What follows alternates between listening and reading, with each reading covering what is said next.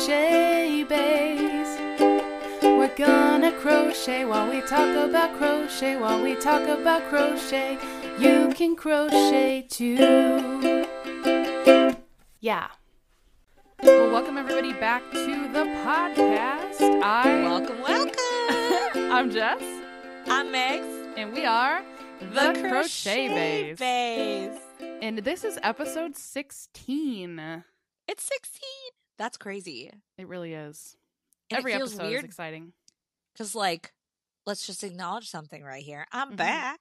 She's back, back. baby. She didn't get lost in the Bermuda Triangle. I don't even think I was anywhere near the Bermuda Triangle. I don't even know where it is. Well, where were you? I was in the Caribbean. I was in the Bahamas. Yeah, so you probably were in the Bermuda Triangle. Really? Yeah. It's Huh, like I'm one not- of the most common areas that a lot of ships go through. I didn't know it was one of the most common areas they go through. I knew it was one of the most common areas they go missing. Well, that's why it's the most common area where people go missing, because it's one of the most traveled routes in the ocean. Okay, well, that makes It's sense. not really that mysterious. It's just statistics. Okay, fair enough. Dang it. I love conspiracy theories and And you just ruined it. I learned that from The Sweet Life on Deck. Thanks, Disney Channel. Oh, man. Zach and Cody.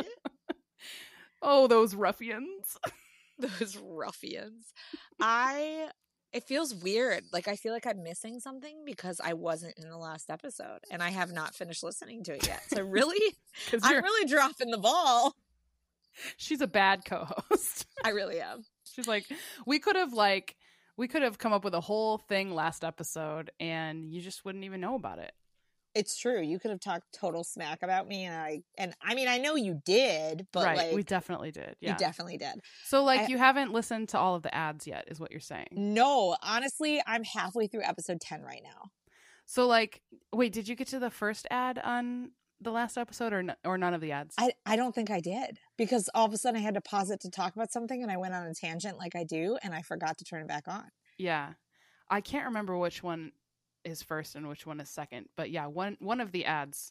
I'm not going to ruin it. I'll just say you need to Don't finish ruin listening it. to the episodes. I'm going to listen to them. But I just want to say thank you so much, Emily, for filling in for us. I hope you guys really enjoyed the episode. Em's a good time. We love her, but I hope you love me more. Wow. She said, I know you talk smack about me, so I'm just going to serve some of that right back up. Also, I don't know if my mom listens to all of the episodes. Mom, if you're listening right now, text me. But she definitely listened to the episode of her girls. And she calls me. She's like, I listened to the episode of the podcast. She goes, you make me sound like some sort of crochet queen. Crochet queen. She's like, I really didn't do that much. I'm like, yeah, but you taught us. You were our whole crochet world. It's true. It's like my grandma taught me the foundations, but I taught her how to do amigurumi and stuff and how to read patterns. So, she's still the MVP. Right. We all start somewhere. So, Megs, what's new with you? A lot is the answer, but yeah, no, it's true. I mean, what do you want to hear? Do you want to hear about my cruise? Do you want to hear about what I'm doing right now? I both do and don't want to hear about your cruise. I do because I love cruising, and I don't because I love cruising. And I'm not on a cruise ship right now, and it makes me sad. Okay. Any moment I'm on land, I'm sad about that. Well, I'll give you a really quick run through because I know we're going to talk about the cruise a little bit more in one of the next episodes anyways. Right. So we had a really good time. We were on a 5-day cruise on Royal Caribbean to the Bahamas and then Coco Cay Island in the Bahamas, which is Royal Caribbean's private island. Honestly, I spent most of my time sitting around either crocheting, watching a show, or sitting on the beach. It was great. It was very lazy. I had a really great time. I even accidentally went live with Brittany at one point.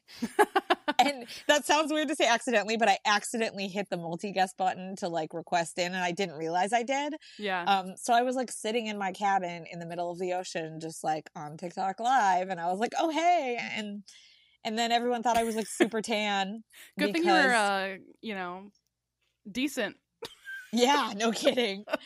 And good thing I had that Elon Musk internet. You fancy Megs.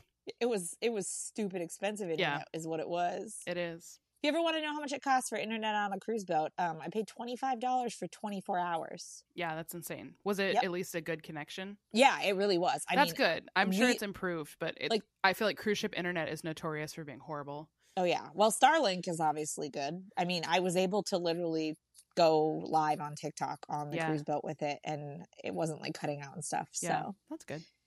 It was a good time. We had a really great time. I had a lot of great marketing success. But again, I'm not going to get into that because we're going to have a whole episode talking about that. Stay tuned, everyone. So there's a little bit of a teaser there. And then I'm really doing a lot of, I've had my stackables patterns. And those have been like boom, boom, boom, boom, boom. Lots of different mods. Stacking up. So I got an itch to do a tropical set. Mm-hmm. So I made a flamingo, and I made a and now I'm forgetting what they are: a flamingo, a manatee, and a koala. So those are not released yet; they're not tested yet, but they will be at some point in February. I met Kim. I met Hooked by Kim, and that was so awesome. She's exactly like she is like on TikTok. I love her to death. Her daughter is adorable. We had such a good time. I flippin' kayaked with manatees. I was 6 inches away from a manatee. It was the most amazing thing ever. Losing your mind. I was losing it. I mean, Leland was like in front of me. We were in like a tandem kayak. And he's like, Mom, it's right there. It's right there, Mom. Holy cow, there's a manatee right there. And we were like, me and him were flipping out. And you're not allowed to touch them because they're endangered and it's illegal. But like, I would have hugged the dang thing. I was so excited. And then we went and spent way too much money on manatee swag. As one does. So that was that process. And then I'm also working on some people patterns. Like I've been people patterns. They are okay. I know that sounds weird, but like, most amigurumi is animals. We do a lot of animals. We do a lot of different animal plushies and things. So I'm making people. So I have Joey the Jungle Boy, Juniper the Jungle Girl. They're kind of like Tarzan-y, cavemen, whatever you want to call them. And I'm like in love with them. I think they're so cute. And then I have an Adam and Eve mod for them, which I think is so funny. And then I also started a beach bum, so beach boy and beach babe type of mods that I started working on that tonight. So there's going to be 6 different people all in this one pattern. So cute. And I'm really pumped about them. I hope they do really well because they're super cute. I think they will. They're unique. Yeah, they're a little different. Everyone's really focused on Easter or Valentine's Day right now. And I'm kind of like not doing what everyone else is doing, as I do. Yeah. So I hope that helps bring in a little bit of popularity there. And then I got in a car accident. Yeah, that one sucked. Nobody got majorly injured. I have a back injury, but it's all soft tissue damage, so nothing that hopefully will be permanent. You never really know truly, but no broken bones, no major injuries. I might be convinced I have a concussion, but that's also getting better.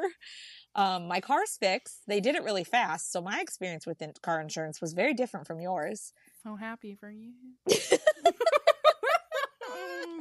Yay. And they also are sending me hush money, so that's a thing. Just kidding. Not hush money. No, they're sending me pain and suffering money. And everyone's wondering why the podcast quality just like drastically improved after Meg's car accident. $1 million. No, it's like a piddly amount of money, but I'm not sad about it because I wasn't even expecting it. I was like, I just want my car fixed and my medical bills paid for. And she's like, we can do all that. We're also going to send you this check for X amount of dollars for all your pain and suffering. And I was like, all right, bet. Right. You're like, I'm really suffering a lot, actually, now that I think about it. Like, oh, that back pain. Yeah, it's just crippling. No, in all honesty, it has really sucked. But there isn't really much I can do at this point. I'm just waiting for it to get a little bit better before I start going to a chiropractor. But it is improving. I just am taking it slowly. So yeah, I'm well enough to record a podcast. Yes. Well, that's good. Because I don't think we could do 2 weeks without you. No, I don't think so. I mean, you'd find a way, but I also don't think so. I'm pretty great. I mean, I'm the bread and butter of this podcast. Let's be honest. Cries in editing. Cries in italics. In reality, I'm not even remotely the bread and butter of this podcast, you guys. Like, she's the I'm the comedic relief. You're like the funfetti on top of the cake. I am. Yep, that's a great. That's you're the foundation of everything, and then here I am to That's just Jesus, you sinner.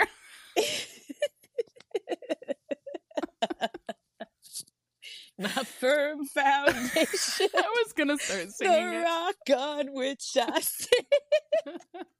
This podcast sponsored by Cody Carnes. Okay. Yeah, and tell Maverick us all City. about you since I took up 15 minutes of talking about myself. I've actually had a lot going on too with Yeah. I mean, like just some fun personal projects and then some business stuff too. On the personal side of things, I made a friggin' giant floor poof. Yeah, you did, and it's gorgeous. It's so fun. I'm using it as a footrest right now. It's I love it. It's very comfy and it's massive. I feel like when people take on a big project, like a giant crochet project, the response is always like, wow, this is bigger than I thought it was going to be. You know, like I knew it was going to be big, but I didn't think it was going to be quite this big. That's kind of how I feel about this poof. I knew it was going to be big. I didn't quite think it was going to be as big as it is, but it's amazing. There's probably 130 liters of beanbag refill. That's amazing. That I ended up fitting in there. And it's got this really pretty mosaic pattern. I talked about it last episode, but it wasn't finished. Now it's finished and it's great. I also am nearly finished with a boho rainbow blanket that I'm making so pretty for this studio. I have 3 rows left of the border and then it will be finished. I made it in a baby blanket form for a baby shower like probably about a month ago. And then I loved the baby blanket so much. I was like, I want to make one for myself, but it's baby size. But it's like so your vibe. Like it is. You making it giant and then adding it to your house. It totally like just it's the vibe. It passes the vibe check for sure. So I made it in blanket yarn and that sort of made it be like a normal size instead of a baby blanket. My first time working with blanket yarn. How's that been? It's been fine. Like it was a little bit of an adjustment when I first started working with it. I think I adjusted to it pretty quickly. It is weird going from blanket yarn back to acrylic. Yes, that is a really so small. Odd. So what hook size are you using? And then I have a couple questions about the poof too. Okay. I've been using a 10 millimeter for the blanket. Yeah. And that seems to work pretty well.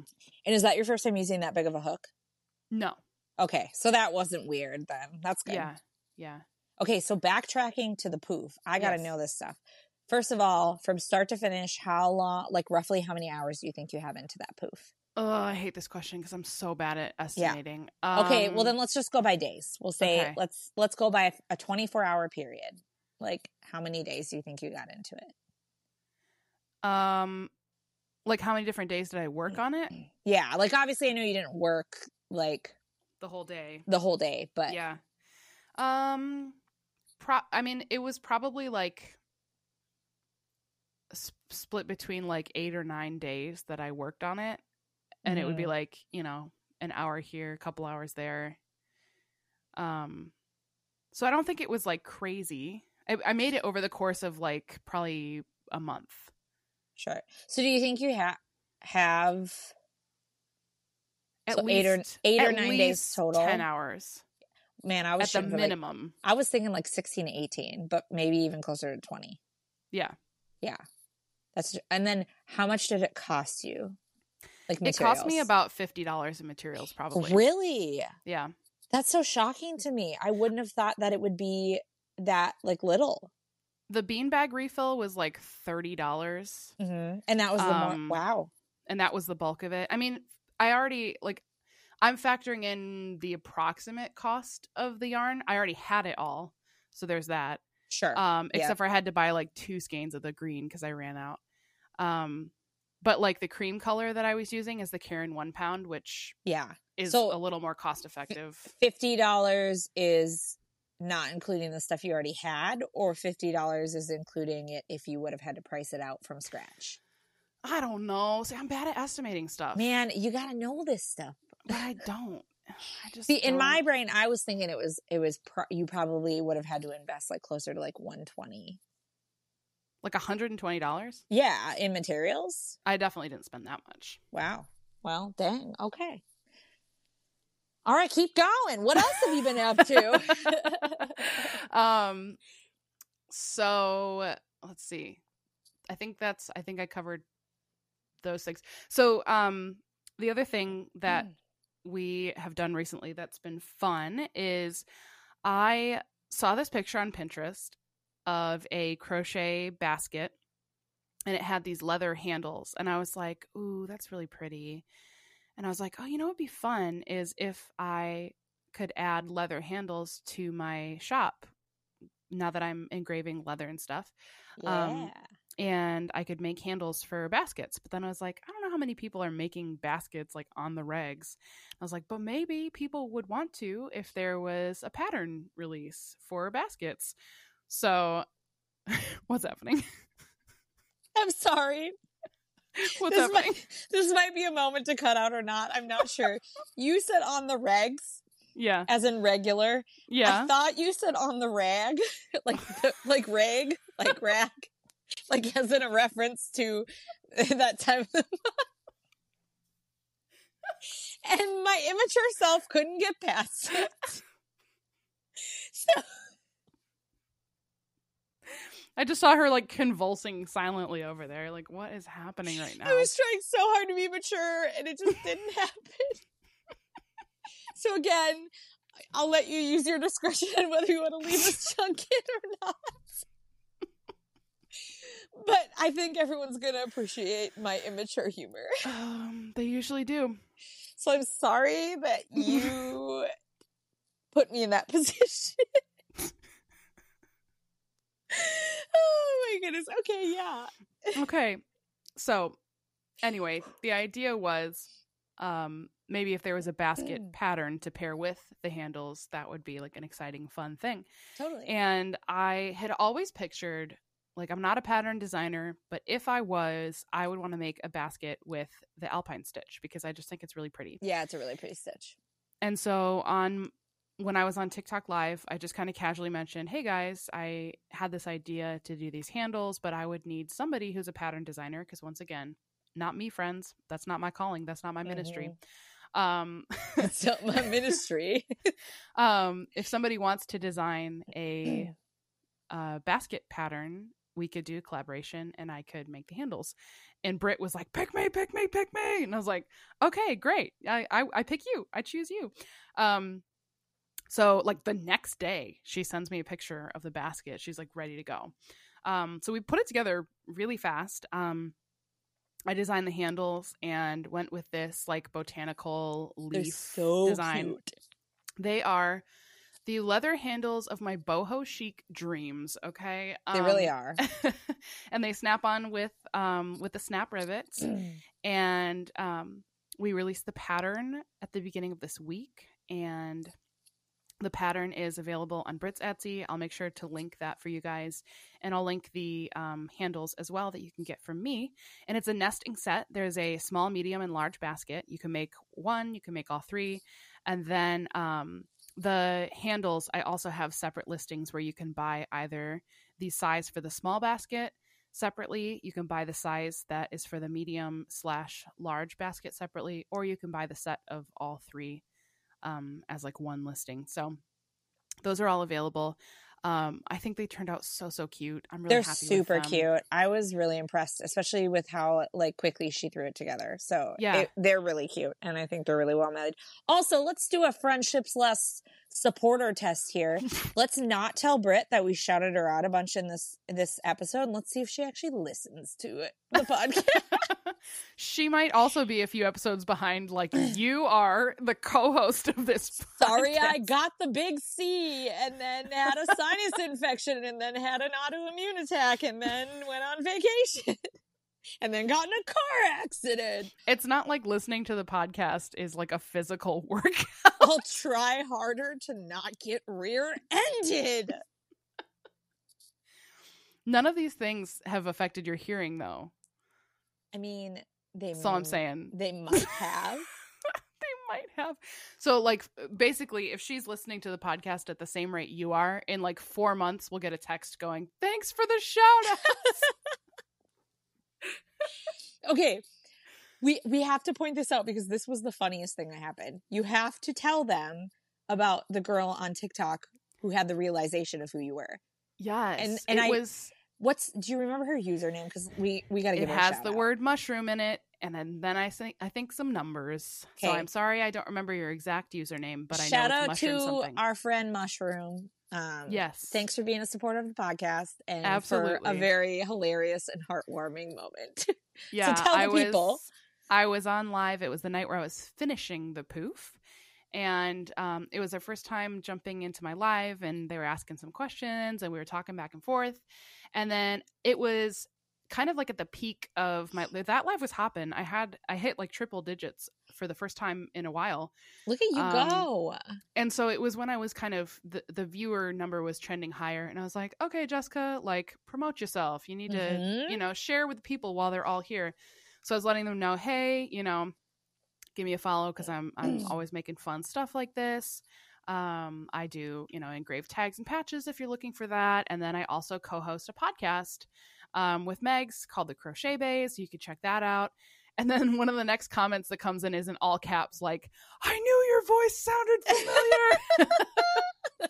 And it was like this cool moment because I was like, wait a minute. So you listened to the podcast and then found me on live, but like you didn't know I was so like you didn't know I was one of the Crochet Baes? And she was like, no, I didn't know. So that's a first for us where somebody like already knew who we were, but then didn't know who we are on TikTok. Because usually it's either somebody knows us from TikTok and then goes and listens to the podcast, or finds the podcast and then comes and finds us on TikTok from there. But we haven't had people like discovering us independently. Yeah, that was on really both cool. Platforms. That was really kind of cool.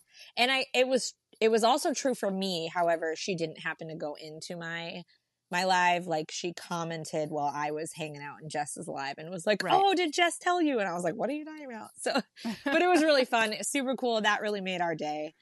Yes. So if you listen to the podcast, but you don't necessarily go on to like our social medias, like, go and make us feel awkward and excited and go on there and be like, hey, I listened to your podcast, and then we'll like internally freak out and try to act like we're not freaking out. Yeah. Externally, but do the dang thing. What even? I tried. I thought it was going to sound cooler, and it didn't work. Anyways, what you drinking? I am drinking. Well, at this point, it's like that's all I've got left of an iced Americano from Dunkin'. Sounds Michael so and good. I went out and we're door dashing tonight, and I got a little drink while I was out there, and it's very tasty, but it's all gone now. I have, oh gosh, I'm hitting the microphone with my drink. Good job. I have, it's all gone now. Thank you for that ASMR. Yeah.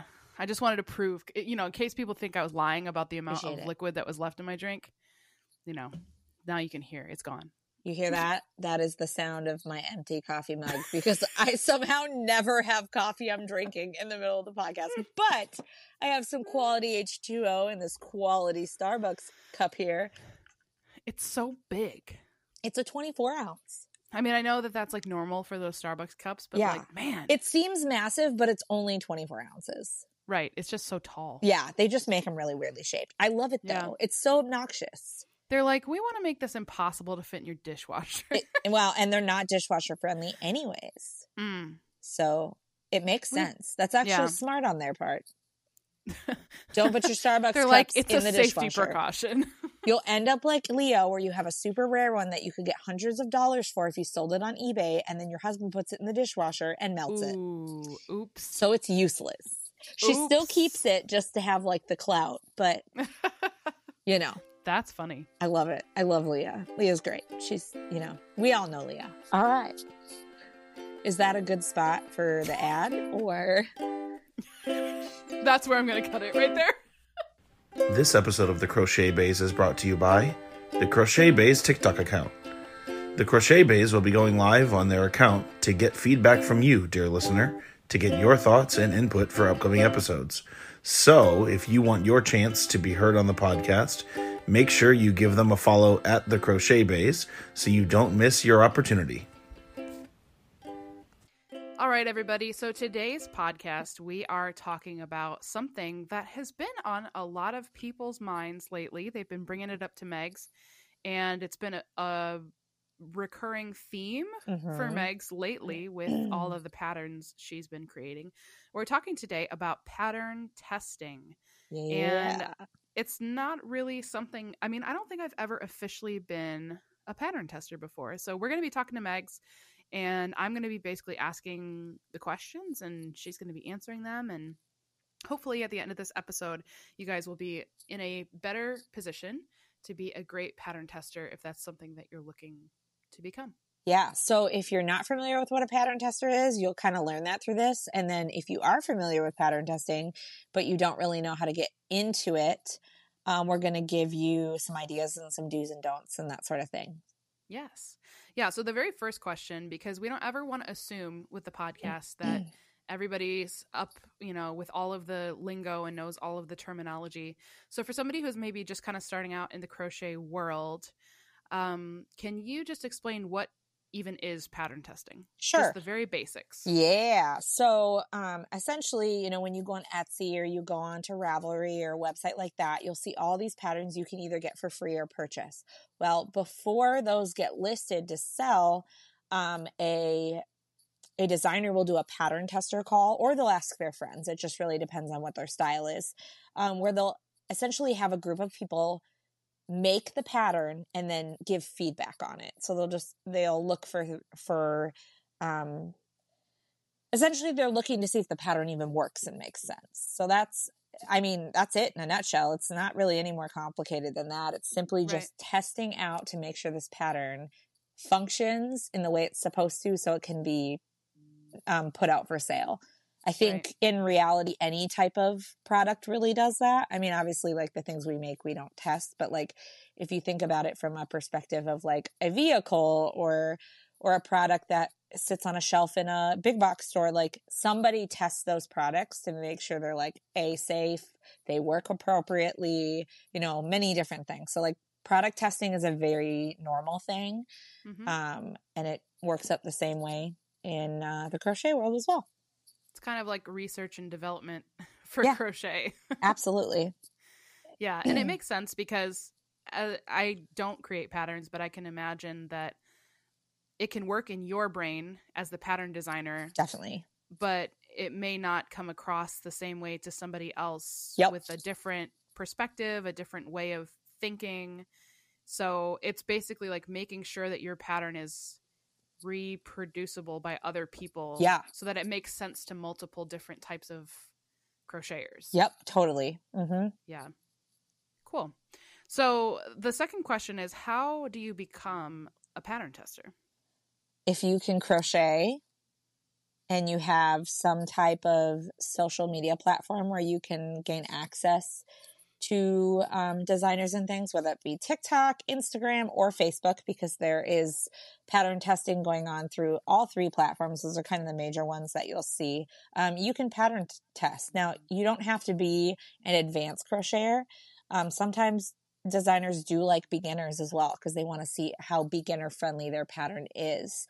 You definitely need to understand the basics, and you need to understand a little bit of a foundation of pattern designing. And I don't mean you need to know how to pattern design, but you need to understand abbreviations and how to read a pattern in order to pattern test. But really, it's not that complicated. You don't really have to be at a certain skill level, unless it's obviously a pattern that's clearly an advanced pattern. But as long as you can read a pattern, you pretty much can pattern test. Yeah. And talk a little bit more about the advantages of like a pattern test having a range of skill levels of pattern testers? So I personally like having a range of skill levels. I know it kind of scares people, I think, when I do a pattern tester call, because I do ask what their skill level is. And I'm not asking that because I'm trying to like cancel out all the beginners. I ask that question because I like to have a broad range. The biggest advantage to that is having beginners test something tells you, does somebody with the basics of crochet understand this pattern, and can they reproduce it as easily as someone who's advanced? Right. And then having someone who's advanced, who may be more experienced, can give you a better foundation of like, this might not be clear, you know, there's a better way to word this. Like, they can give you a lot better, more formal feedback than someone who's a beginner, who may be able to work it out, but might not have as good of feedback. And not that that's a bad thing, because everyone all functions differently. But it is good to have a broad range, because it really tells you what level your pattern's at. I know a lot of times people will ask, especially in my lives, they'll ask, what's a great beginner pattern? And then I can go through like the patterns that I've designed and say, these ones would be great for you, whereas this one might not be. Right. Based on, you know, who's done it and who recommends it for beginners or more intermediate or advanced people. Yeah. Have you ever had somebody that was one of your pattern testers that just, it ended up being where it was like, I just can't figure this out. Sorry. I know people who have had that happen. Not personally for me. I've never had someone who just completely didn't understand it. I had people get confused where I had to like re-explain it to them. And it definitely was due to a lack of experience and not necessarily like confusion within my pattern or poorly written pattern. But I've also had things that were poorly written and confusing too. So it goes both ways. I'm not going to try to say that I'm like perfect at what I do all the time, because I'm not. I make mistakes too. But I haven't had something that like extreme happen. But I have personally heard of it happening to people that I know. And it can, you know, like there are definitely situations where you get a bad pattern tester. And or like pattern testers that just ghost you. Yeah. Sure that happens Yep. too. That happens. And I will totally talk about all that in the do's and don'ts for sure. Okay. Yeah. Have you ever had, sorry, I'm just like curious now. This is not even written stuff. This is just me being curious. This is all the good stuff. Because I got a little bit, so like I said, I've never really officially pattern tested, but I got a little bit of a peek into it with the basket pattern, because Britt added me to the Instagram like group message of the pattern testers. You know, she wanted me to send in the pictures of the ones that I had made, and then send the pictures of the handles so that the testers could see what they looked like. So I was kind of just like skimming through and reading through the messages and looking at the pictures people were sending. So it was kind of like a little peek behind the curtain for me to get a little bit of a look into that world. So my other question that I was wondering about is, have you ever gotten like pictures back of somebody's finished product, or even I guess a work in progress, where you're like, oh wow, that looks way different than like my version of it? Yes. Yep. I have. And it can be a little uncomfy, because sometimes someone it just, for whatever reason, they didn't end up being like as skilled as you thought they were or something, and or they just didn't understand something in your pattern. Like, again, if you have a beginner who maybe just doesn't quite have the knowledge behind it, it can happen. I have had that happen. Nothing super extreme where I was like never again. You're like, why does this giraffe have 5 legs? Yeah. How did that happen? But I definitely had somebody who maybe just didn't read the pattern correctly, and they added things to it that just made it look a little weird. But nothing where I was like you're canceled from pattern testing for life. Like, I generally try to switch up who I have test for me to just get like fresh faces and fresh, you know, eyes and things. But I do have some repeats, and there's also people who have tested for me that I will never let test for me again. And not to say that they're bad crocheters, just maybe they just quite aren't ready to be pattern testers yet. Or like didn't follow through. Yeah, totally. Yeah. Yep. So now that we've kind of talked about it, hinted at it a little bit, walk us through like start to finish. What does let's say, okay, you've been chosen and, you know, you're a pattern tester. What does that process look like start to finish as a pattern tester? Yeah. So everyone does it again a little differently. Some people interact with all their testers individually. Some people, make, like for me, if we're just going solely off of what I do, I run all my tester calls through Instagram. I add everybody to a group chat. I kind of give them the lowdown of how things are going to go down and what I require. So for me, I give them the freedom to use whatever hook size they want, whatever colors they want, and whatever yarn they want. And I like to do it that way personally because it gives me an idea of, does my pattern work up in different mediums? Especially when I'm doing no-sew patterns or patterns where placement of certain things are really important. I want to make sure that still functions appropriately with different types of yarn. So I'm not getting flooded with emails on Etsy of like, this isn't working. I'm using this yarn. I don't understand why, and blah, blah, blah, blah, blah. So that's kind of how I do it. Then I request their emails. I send them a PDF copy of the pattern. I give them a period of time that they need to work on it, and they have to have it done by this time. And then they kind of, some people like to have you email the notes that they give you. I personally just want them to do it as they go. And so they just add it to the chat. That way everyone sees it. And that if we decide to change something like midway through, everyone gets it right there. Right. So they essentially just work on the pattern and give their feedback, send pictures. We talk through it. It ends up kind of being like a little group chat, and it can be fun. Sometimes you get really serious people who just want to get it done and are done, and there's really no conversation. But other times you kind of like get to know people and develop some friendships, and that's really fun because you go back and forth and have a good time, and you throw ideas at each other.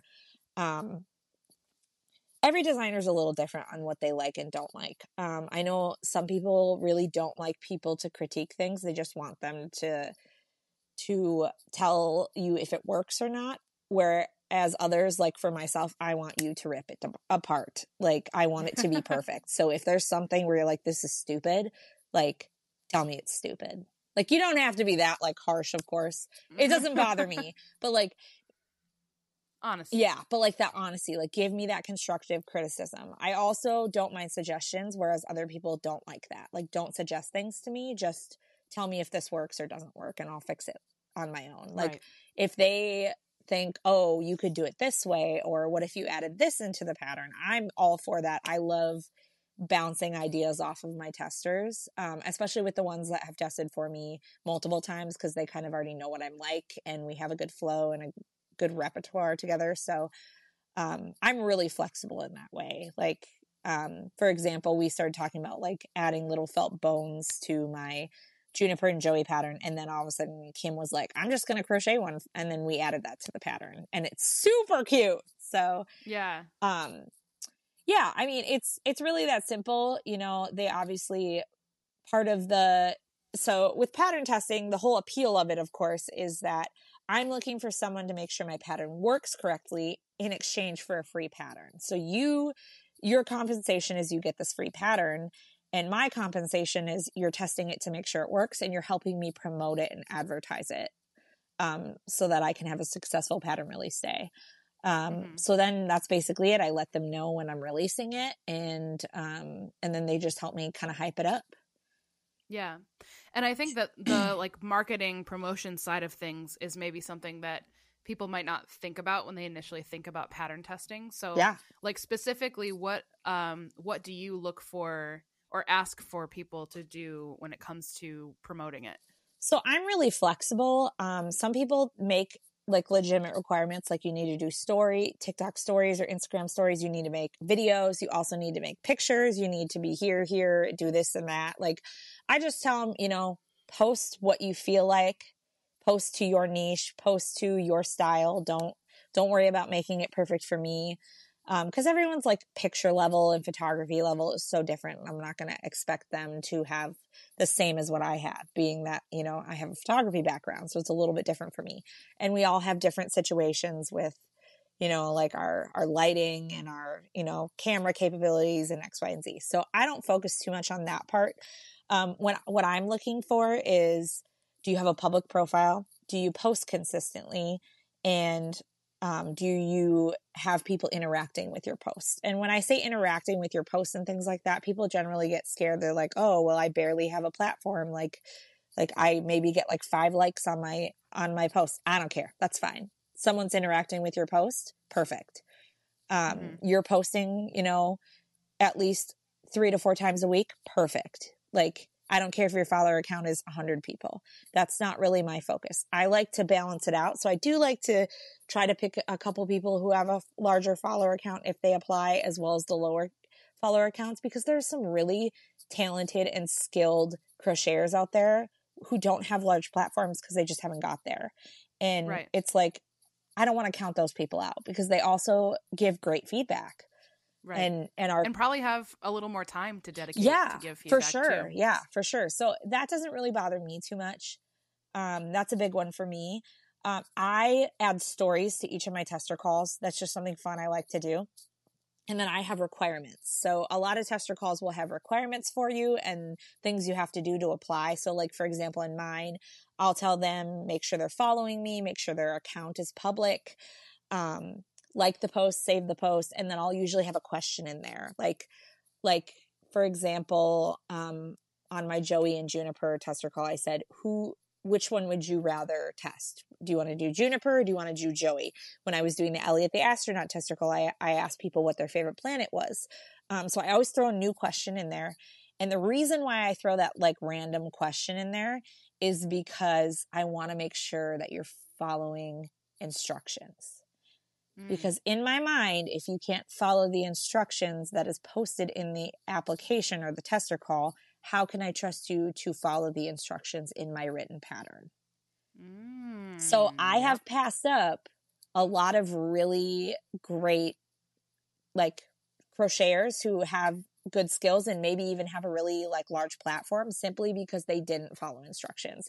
And it's painful because like sometimes you see somebody and you're like, oh, I would love to have you test this and I know that it would benefit me, but you didn't follow instructions. And if I'm not going to let this person over here that has 98 followers because they didn't follow instructions, I can't let you who has 10,000 followers do it either. Like that's a double standard and I'm not about that. So yeah, you're like, darn my principles. Yeah, it really is. It's frustrating, but so there's your first do. Do follow all the instructions in the tester call. Make sure you read everything because you could get passed up for simply missing something like that. Something so basic and easy. Just read the entire post, follow the instructions. That's your first, how do I get picked to be a tester? So wait a minute, Megs. If I'm hearing you correctly, you're asking people to read on the internet? Yeah. Carefully? And then follow I just don't understand. You know, the audacity of me. In this year, 2023, the year of our Lord, you're asking people to have reading comprehension? I just do not understand. Reading comprehension, people. Your age does not matter. If you can read a pattern and you can follow instructions, you are capable of pattern testing. There we go. That's a big one. That is a huge one for almost everybody when it comes to pattern designing and testing, like, and posting tester calls. If you cannot follow the tester call instructions, you aren't going to get picked. I'm sorry, but it's true. And then you said one thing earlier that made me think of another quick question. Yeah. With pattern testing, do you think a lot of pattern designers across the board have a general time frame of how long you have to pattern test, or does it vary a lot from designer to designer? I think it varies. I know even for me, it's very different. I generally like to give a week and a half, depending on the pattern. If it's a little bit bigger one, then I'm going to push more for that week and a half. But I've done as little as like 5 days, for like maybe some of my more pocket no-sew quick makes, that don't require a lot. Obviously, like I don't design wearables, so that's a whole other ball game. Like that those take time. You got to gauge swatch. You got to, you're working with sometimes really thin yarns, like sport weights and lace weights and things like that. So like that's a whole different ball game. I can't give a ton of advice on wearable pattern testing, but I can tell you that my guess is those ones are a lot longer of a process because they got to make sure they finish.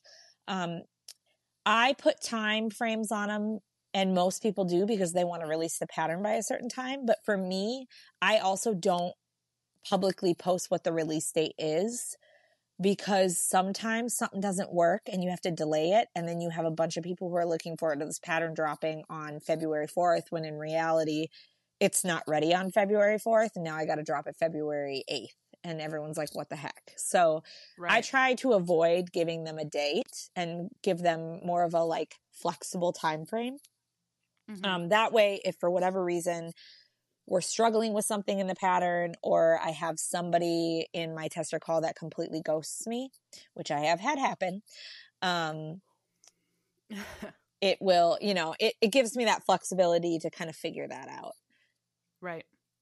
If somebody's not following up with you and they are ghosting you, do you chase them down or do you just like let it go? The experiences I have had is I've reached out a few times, asked them if they needed more time, gave them the benefit of the doubt because situations happen. Right. And I cut my losses. Like, okay, you got a free pattern. Great. Like, I just know for next time, don't pick you. And if I happen to see like a friend or something who you're like applying to test, I'll just, very quietly go to them and let them know my experience with that person. Right. And that's essentially it. So not that I want to entirely blacklist somebody from pattern testing, because that sucks and situations happen. But of course, when you're not communicating, then I can only assume that you are not somebody who is in it for the right reasons and could be, using somebody. And that's not okay, because obviously designing is a lot of work and we put a lot of time and money into this, and you have to respect all sides of the craft. So, right, for sure. So let's talk about best practices for being a good quality pattern tester. Yes. So this is kind of the do's and don'ts. Right. Starting with the do's. The do's. So, my biggest one that we already talked about, like, absolutely do read the tester call post in entirely and make sure you're following what it says. The next do is, do read the pattern fully. Like, don't just start making it and skim through it.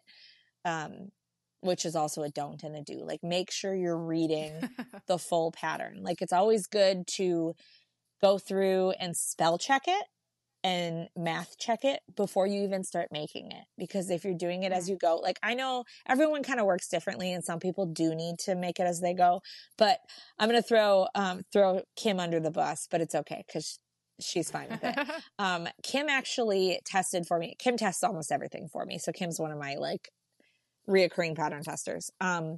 She tested something for me and she's like, oh, I have a note for you. I'm so excited. I have a note for you. So she sent it to me and I was like, Kim, did you read the notes and things up top? And she's like, no. And I was like, this is notated in the pattern. And she was like, oh, like she was so proud of herself. And I felt so bad having to like let her know that, no, I indeed actually did put that in the pattern. You just didn't read the pattern. She That's learned funny. though. She learned in that moment that read the pattern entirely before you write notes. That's a really important one. Make sure that reading comprehension, make sure you're reading through the whole pattern before you start making it, and then start making it. Because there may be notes at the top of it or midway through that you might need to know. And we can't always when you purchase a pattern, the designer can't give you a heads up on everything because it's already made, it's already there. It's up to you to read it to understand everything in its entirety. So that's kind of the number one thing. Make sure you're taking lots of pictures. Take pictures of the process. So if there's, excuse me, I'm tripping on my words. If there's portions of the pattern where you're like, okay, we don't have pictures, but I feel like somebody who's doing this pattern might want to see a photo of this portion of it, take those pictures. Take quality pictures of your finished items. Make sure you have good lighting. Make sure you don't have a very busy or distracting background when you take the photos. Make sure you're taking clear photos that are bright and just like really display the item that you made in its entirety. One thing I would recommend is editing your photos is perfectly okay. There's nothing wrong with that, but don't filter them where you're manipulating the way it looks drastically. You know, like if you're just bringing up the brightness to kind of, give it its true like glory that it deserves of a pattern or whatever you want to say, that's okay. I edit all my photos. I'm going to let you know that every single image you see on my Instagram and in my patterns, those photos are edited, but I will never edit them to a point where the color of the yarn is manipulated. I want to make sure it's as close to what you pick out of the store and look at as possible. Right. Because that's important. People need to be able to see the yarn you're using. Right. And if just enhancing what's already there. Exactly. Definitely. Make sure you guys are, sharing all about the pattern drop, sharing, the pattern, like what you made and tagging the creator, just like help promote. That's a big one. Help promote. Make sure that you are finishing the pattern in the time frame that you are given. And if you cannot finish it in the time frame you're given, make sure you're communicating with your designer. Because, life happens, things happen, you have emergencies, someone gets sick, your car breaks down, stuff happens. Megs is just listing her last couple yeah, weeks. Literally.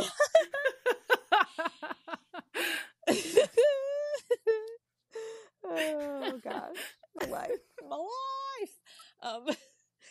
No, but in reality, stuff happens, we're all human. And we understand, but just make sure you're communicating. Give your feedback, even if you think the pattern's great and there's no mistakes or anything that you need. Even if you look at this pattern, you finish it and you're like, it worked up great. There's really no feedback I can give to change it in any way. Tell them that. Give them the good feedback then. Tell them portions that you really liked about the pattern. Tell them things that, tell them your opinion on the skill level that pattern is. Tell them it was an easy workup if that's what you thought. Tell them, give them the positive feedback as much as the things you find wrong, because it's not always about find all the mistakes. Sometimes it's also about saying, oh, hey, I think this is a great pattern and it would be fantastic for beginners. And you really could advertise this as a beginner pattern. We want to be as excited, we're excited about it. So we want to see that you're also excited about it, and make sure that's genuine, of course, too. You don't want to fake it. Be honest. Right. If the pattern is just really not it for you and it wasn't what you expected and it was really hard to work with, be honest about that, because we want to make sure that the designer, when they drop a pattern like that, is not going to absolutely have a nightmare and have people flooding their inbox with, this doesn't make sense and this is horrendous and whatever else, and I want my money back and blah, blah, blah, blah, blah. So honesty is so important. So make reasonable suggestions. You don't have to be rude, but you can be straightforward with people.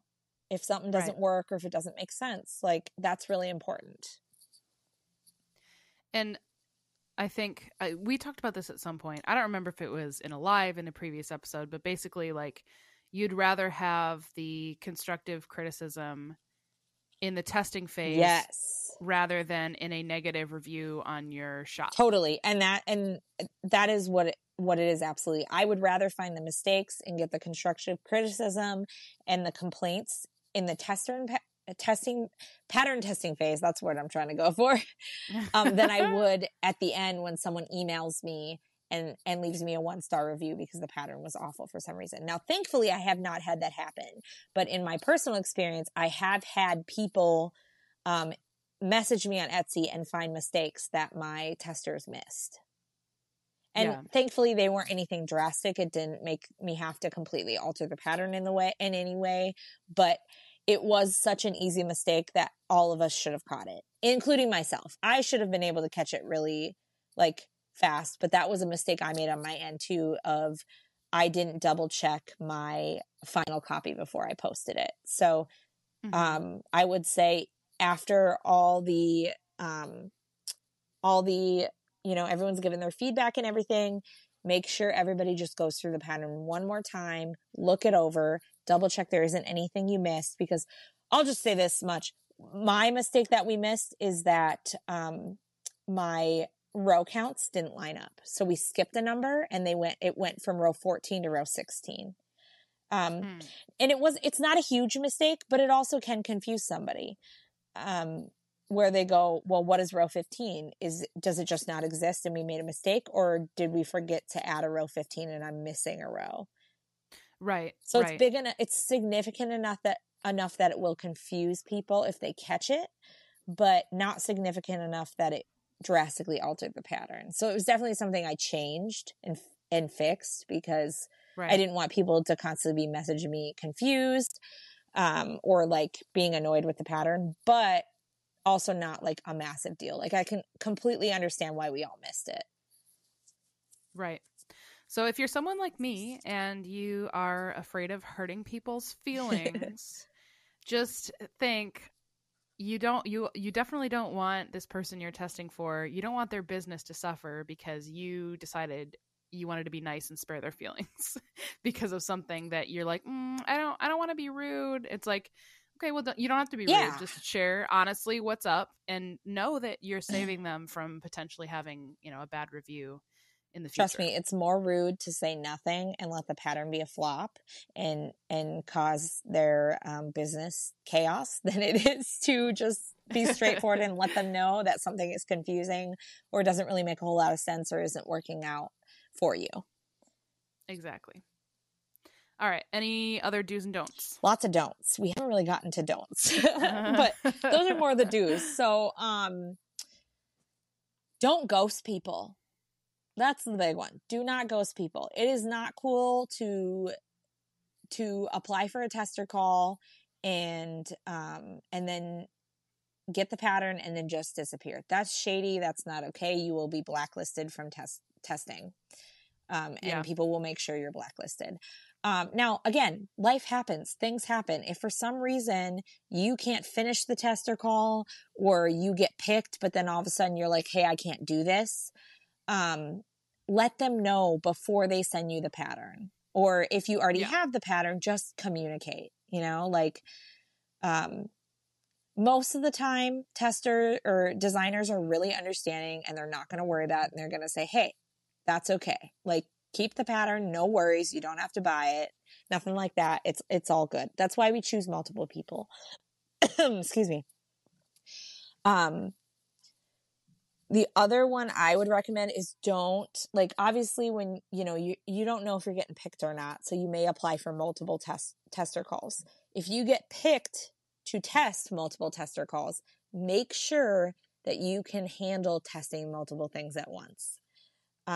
So if you end up, let's say you applied to 4 tester calls and you got picked for 3 of them. If you can't handle testing all 3 of those within the time frame that you're given, make sure you're communicating with your designers and picking less patterns. For me, this is my personal rule for how I function is if I apply for a tester call, I don't apply for a second one until I know whether or not I was picked for that first one. Because I just know that I can't handle doing more than one at a time. Right. And I don't want to put that stress on myself. Some people can handle doing multiple at a time. That's okay. I know Leah does multiple at a time and she rocks them out, and that's perfectly fine if you can handle it. But make sure that you're working within your means and you're not overwhelming yourself, because you're going to end up disappointing a lot of testers and you're going to get blacklisted, and that's not fun. Right. Don't sell yourself short. Don't think you're incapable of testing, because you may find out that you love it and you are a lot better at it than you think. You have to just start with the first one and you learn as you go. I've become a better tester because I've become a designer, but also I've become a better tester because I've tested more than one thing. Don't alter a pattern. And now, obviously we said you can make reasonable suggestions and things like that. Do not alter a pattern. And what I mean by that is when you are working up a pattern for a pattern test, do not change it because you don't like how the pattern works up. If you're struggling and you're not liking how a pattern is working up, you need to go talk with the designer and say, hey, this is not working, or I'm confused with this. But if it's simply just a personal preference, then, you don't like it, and just suck it up, finish it, and give your feedback. You can tell them, I don't really like how you do this part. I prefer doing it this way. And that's fine. That's good feedback. And that's honest and not like being a jerk feedback. But don't alter the pattern simply because you don't like how they maybe did something. Like that's it's not helpful to the pattern designer to be like, here's feedback on something that's not actually what you sent me. Don't change their pattern. Obviously you can make suggestions, you know, if you're working midway through and you want to message them and say, hey, you know, this part is maybe a little confusing, or there may be an easier way to do this. Here's a suggestion. Wait for them to tell you, you know, because like a lot of designers will say, hey, yeah, I agree with you. I think that's an easier way to do it. Let's change it to that. Or they'll say, nah, I kind of like how I'm already doing it. And then you can just keep going, keep trucking. Right. This one is more of a do. Make sure you're proofreading for grammatical errors, mathematical errors, and then just general errors. I kind of already said that, but it's always good to reiterate that, because that is probably one of the number one things we miss out of anything. I already said this too, but I'm going to say it again. Don't skim the pattern and make the item. Make sure you read from start to finish so that you don't miss anything. This one is something maybe don't think about, but we really need to. Don't show the pattern in images. And what I mean is, if you print out the pattern and you have it displayed and you take a picture, make sure you're not showing the pattern off, because that is copyright infringement. And that is, that can get you in trouble. Now, I don't really think that anyone is going to, truly go after you for it. I mean, they can. I take that back. They absolutely can, and some will, but don't do it. Just don't do it. You know, don't give people information about the pattern. You know, if someone's like, oh, hey, how many stitches around is it? That's not okay to tell people. If they're not within the actual testing group, do not mention anything about the pattern except for to the designer and the people within that tester group.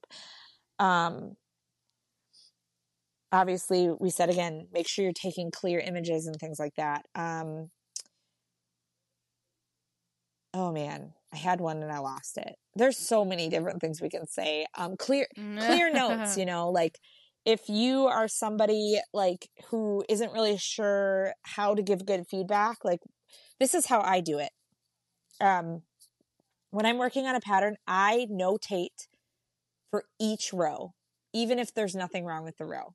Like, let's say, you know, let's say row 1 is 6 single crochets in a magic ring. I say, I will notate row 1, math is correct and it works up correctly. So then I go through each single row, even if it's, you know, I know some patterns are a lot of rows, but I go through every single row, every single bit of the pattern, and I notate something about it, whether it's good, it's bad, it works up perfectly, there's no mistakes. I even notate if there's no mistakes. And then once I've gotten all those notes down, I compress it into 1 to 2 paragraphs. So if I have rows 1 through 14 work up correctly and there's no mistakes in them, I say, instead of saying row 1 works up good and vice versa, and going down through each row, I just shorten that into rows 1 through 15 work up well. There's no mistakes. The math is correct. And then you can kind of go, you know, row X, this is what I noticed. This, you know, maybe change it to this, or this was confusing. And just kind of give them like 1 to 2 paragraphs off of all those notes. Now, as you get more skilled in pattern testing and things, you'll kind of not need to do that as much. I just personally like to do it because it helps me backtrack if I need to, or if I forget something as I'm going. Because sometimes you just get into the motions of doing the pattern and then you completely forget to go back to like a mistake you saw way back. So that's why I like to notate for every row. But it's not necessary. It's just a tip that's helpful for me. And then, you know, just not every photo you take is to me a photo used, but taking lots of photos of the process and of things you might be confused on, or there might be mistakes or whatever else, is really helpful. It's helpful for you, it's helpful for the designer, and it's helpful for other testers. Like, for example, I gave my testers freedom to do different variations of my patterns. So like, obviously I have the Joey and the Juniper, the Jungle Boy and Girl pattern, and then they have the Adam and Eve mod and the Beach Boy mods. I gave them freedom to do the mods. So there were times in the pattern tester call group where I would screenshot something in the pattern that they don't technically have yet because I haven't given them a final copy in case they wanted to do the mods. So it's just, make sure you're staying active in the group, and you don't necessarily have to be, going back and forth and interacting with every single post, but make sure you're communicating with your designer and you're checking like the tester call groups and stuff. So there's nothing you missed in there. Right. Yeah. I mean, it's really that's really it in a nutshell. There isn't a whole lot else. It's not as complicated as you'd think. It's just making sure you're communicating and stuff, Yeah. Good communication, reading thoroughly through the instructions, and I think, what's the word I'm trying to think of? Like capitalizing on your first impression of the pattern, making sure that you keep good notes. Because like I've had things where not officially pattern testing, but just somebody sending me something and saying, hey, like try this out. And, if I don't write down right away what my thoughts are, then it's like you kind of forget. And then it's like you come back to it a second time, and maybe what you had a hard time thinking through the first time, you just kind of do it automatically the second time. And then it's like, if I didn't write down what my thoughts were the first time encountering it, I'm not going to be very likely to remember like, oh yeah, I was confused about this when I first read it. So it's like keeping good track of those first impressions, because that's what matters to the pattern designer, is like somebody's first time reading through this pattern. Are they confused or do they understand what's happening? Because the people who are purchasing the pattern, I'm really struggling to talk today. The people who are purchasing the pattern, that's their first impression of it. That's their first time experiencing it. Whereas like if you repeat the pattern, you've already done it once. You already know, you've already talked through the problems that you might have. So make sure you really are notating on that first impression. Because that's kind of like the purpose of a pattern tester, is to like get a fresh set of eyes on your pattern. So if your eyes aren't fresh anymore, then it's not as helpful. Of course, when I write it down, I've already made it. I write as I go. So I've already made it. It makes sense to me because I was the one who worked it up. But just because it makes sense to me doesn't mean it's going to make sense to somebody else. And even like another tip I can give too is like even notate on the layout that they use. Like I have a very specific layout that I use for all my patterns, and I try to keep it consistent. And I've gotten a lot of compliments on it, which I appreciate because it tells me that what I do works.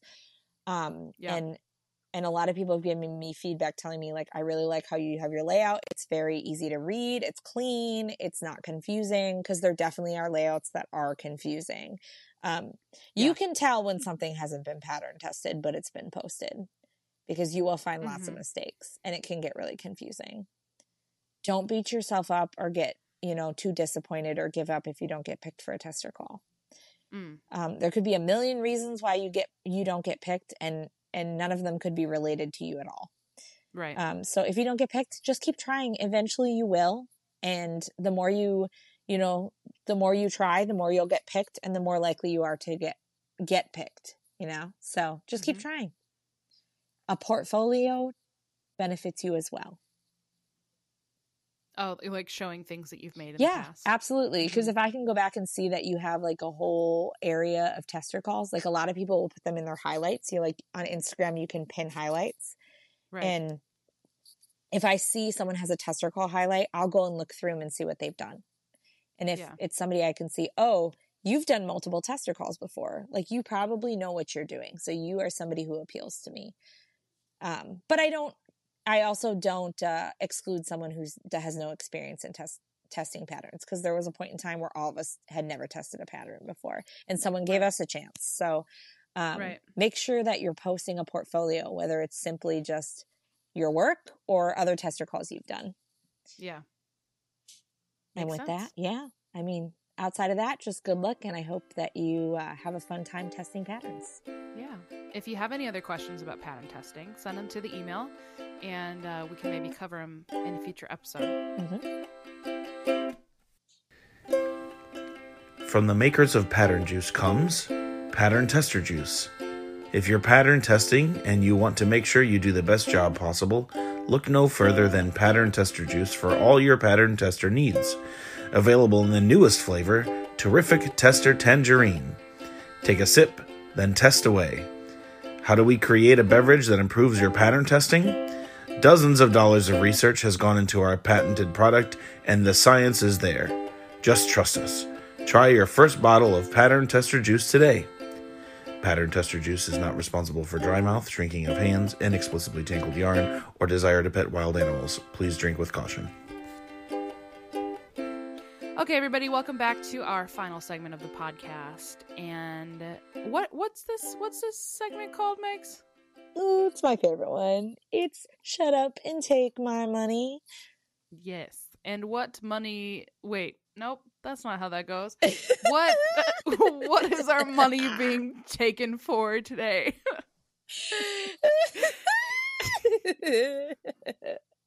You're not the only one screwing up your words today. I love it. Oh, man, what an unhinged episode. We're just, getting back into the flow of things. No, so today's Shut Up and Take My Money is a ring light. And you all may be asking, Megs, what the heck do we need a ring light for? And the real answer to that is nobody's asking because they absolutely know what you need a ring light for.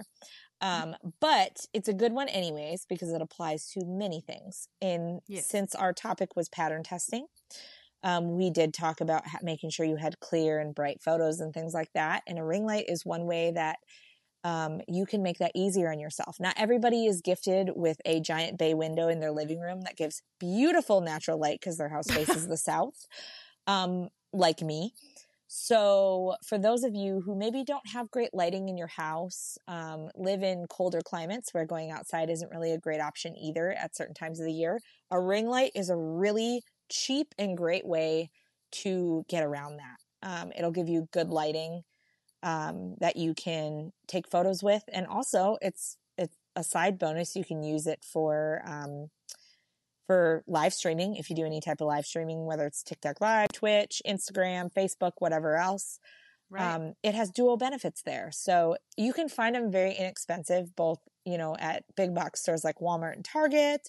You can find them on Amazon. I think, I have a different one from Jessica. Jessica's is really neat. Hers is kind of fancy and it's like tabletop-ish. So I think we'll end up linking a couple of them in the Shut Up and Take My Money storefront because there are so many different options out there. I would really recommend, reading reviews to kind of decide what's going to be best for you based on what type of stuff you like to do. But ring lights are a huge benefit to any type of business or, any type of online business you may have. And like I said, we'll link a couple of them so you have a couple options, but definitely do some research on them as well because you may find something that's a little bit better for you in your circumstances. Right. And I feel like, most people nowadays are probably taking pictures on their phones for, their social media stuff. And you do not have to have the top of the line phone to get a good picture. No. Whether you have like the highest quality camera phone or maybe it's more on the lower end, no matter what phone or like what type of camera you have, good lighting will always make it better. Absolutely. Good lighting can make the difference between a horrible picture and a great picture, no matter what kind of camera you have. Yeah, absolutely. And here's the thing. My background is in photography. I used to do newborn photography and just photography in general. I'm never going to say a camera or a camera phone is the equivalent to a professional camera because it's not, and it never will be. You right. Don't have the capabilities that a professional camera does. However, I will say that some of these new phones, honestly, from I don't know a ton about Android phones, but I know a lot of them have really amazing camera capabilities. I'm an iPhone gal myself.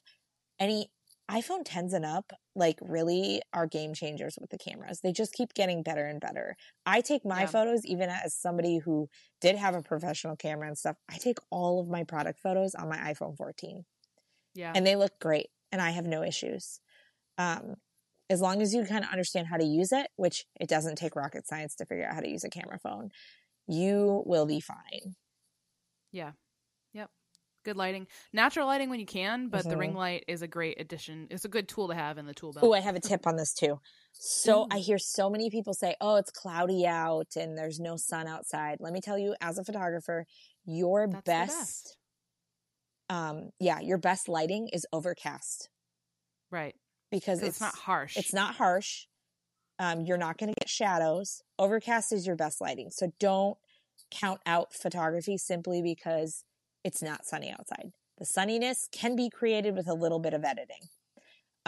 You cannot take away that overblown, like, harsh lighting when the sun is out. So right. Overcast is your ticket. I butchered that. Which is great news if you live in the Midwest. Yeah, it really is. It really is. In January. Overcast is the way to go. Now, if you're in Florida, good luck. If you were counting on sunshine to take pictures, everyone in this zone of the country would be like, well, it's going to be another 3 months till we can add new stuff to our websites. No, Overcast is great. You work with what you have, of course, but that's my photography tip that I tried to make sound really fancy, but I absolutely butchered it and sound like I don't know what I'm talking about. But I promise I do. I thought you sounded like you knew what you're talking about. Okay, well, hey, thanks. Yeah. So that is going to conclude our episode for today, friends. Thank you so much for listening. I hope you learned something. I learned something because it's not really a part, I'm not really super involved in that part of the crochet world. So hopefully you have just, you've just graduated from Meg's masterclass in pattern testing. Masterclass. And you're ready now to be released into the world of pattern testing, and you're all going to kill it. And I'm just excited for you guys. Will I ever be a pattern tester? I'm not going to say I'll never be a pattern tester, but I don't think it's something that I'm like trying to do often because it's not, I'm just, listening to you list off how detailed you get and everything. I'm like, that's not my ministry. You know what I mean? That's my ministry. The Lord has not called me to this work. I feel like we need t-shirts that say that's not my ministry. That's not my ministry. Or a sticker, because I just love that. Please let us know if you too would love a t-shirt or a sticker that says that's not my ministry. I will stitches, say that's not my ministry. Oh no, absolutely not. That's not any of our ministry. Weaving in my ends, that's not my ministry. Hey, the great thing about Amis is weaving in ends is the easiest. I will say that's so true. If I ever get the itch to make an accessory or a wearable, I will absolutely make you pattern test it. I would do it. Yeah. I think I would. Yeah. I won't ever make you do an Ami because that's not your ministry. But you're like, blankets? That's not my ministry. That would be a lot of people. But absolutely will make you pattern test if I ever get the itch to try something outside of Ami again. Yeah. Side note, a phrase that Michael and I often say that just this whole conversation made me think of it. There was this, I don't know if it was a group of people or one man in particular. So like, for anybody who doesn't know, both Michael and I went to college in Tennessee, and neither of us are really from the South, but we did live there for 4 years. And, so when we would be on the worship team, if he would like catch us after service, he would just say, "Thank you for your ministry." Thank you for your ministry. And so we say that to each other all the time. Like, I'll cook dinner for him and he's like, "Thank you for your ministry." Absolutely have heard you say that many times. Yes. And it's my favorite thing. So that just cracks me up. That's all. That's the end of that story. So yeah, thank you guys for listening to this episode. Looking forward to the next episode. Should we tell them a little bit about what the next episode is going to be about? Just a little teaser? Teaser trailer? Yeah, why not? We teased it a little bit in the beginning. Let's tease it in the end. Yeah. So basically the next episode, we are going to talk a little bit about some creative ways, maybe some unconventional ways, or maybe things you haven't thought of to market your crochet business. Oh, yeah. It will share some of our own thoughts. We'll share some thoughts from our listeners, from our followers on TikTok. It's going to be great. It's going to be exciting. And believe it or not, my cruise actually plays a role in this. Ooh, I wonder how. Stay tuned to hear. So, make sure that you do all the things that help us grow as a podcast. Leave us a rating, share it with a friend, all that good stuff. If you're not following us on TikTok already, we have an account that we have not been posting at very much. Yeah. Jessica. Listen, I was very upfront that I'm not good at managing It's more than fine. one social media platform at a fine. time. Oh, there I go again. Tickle my throat. Okay, I'm good.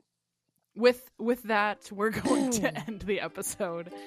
Oh man. So we'll see you guys next time. And until then, crochet, drink coffee, and be kind.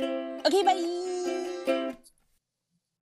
Crochet Baes. We're gonna crochet while we talk about crochet. While we talk about crochet, you can crochet too. Yeah.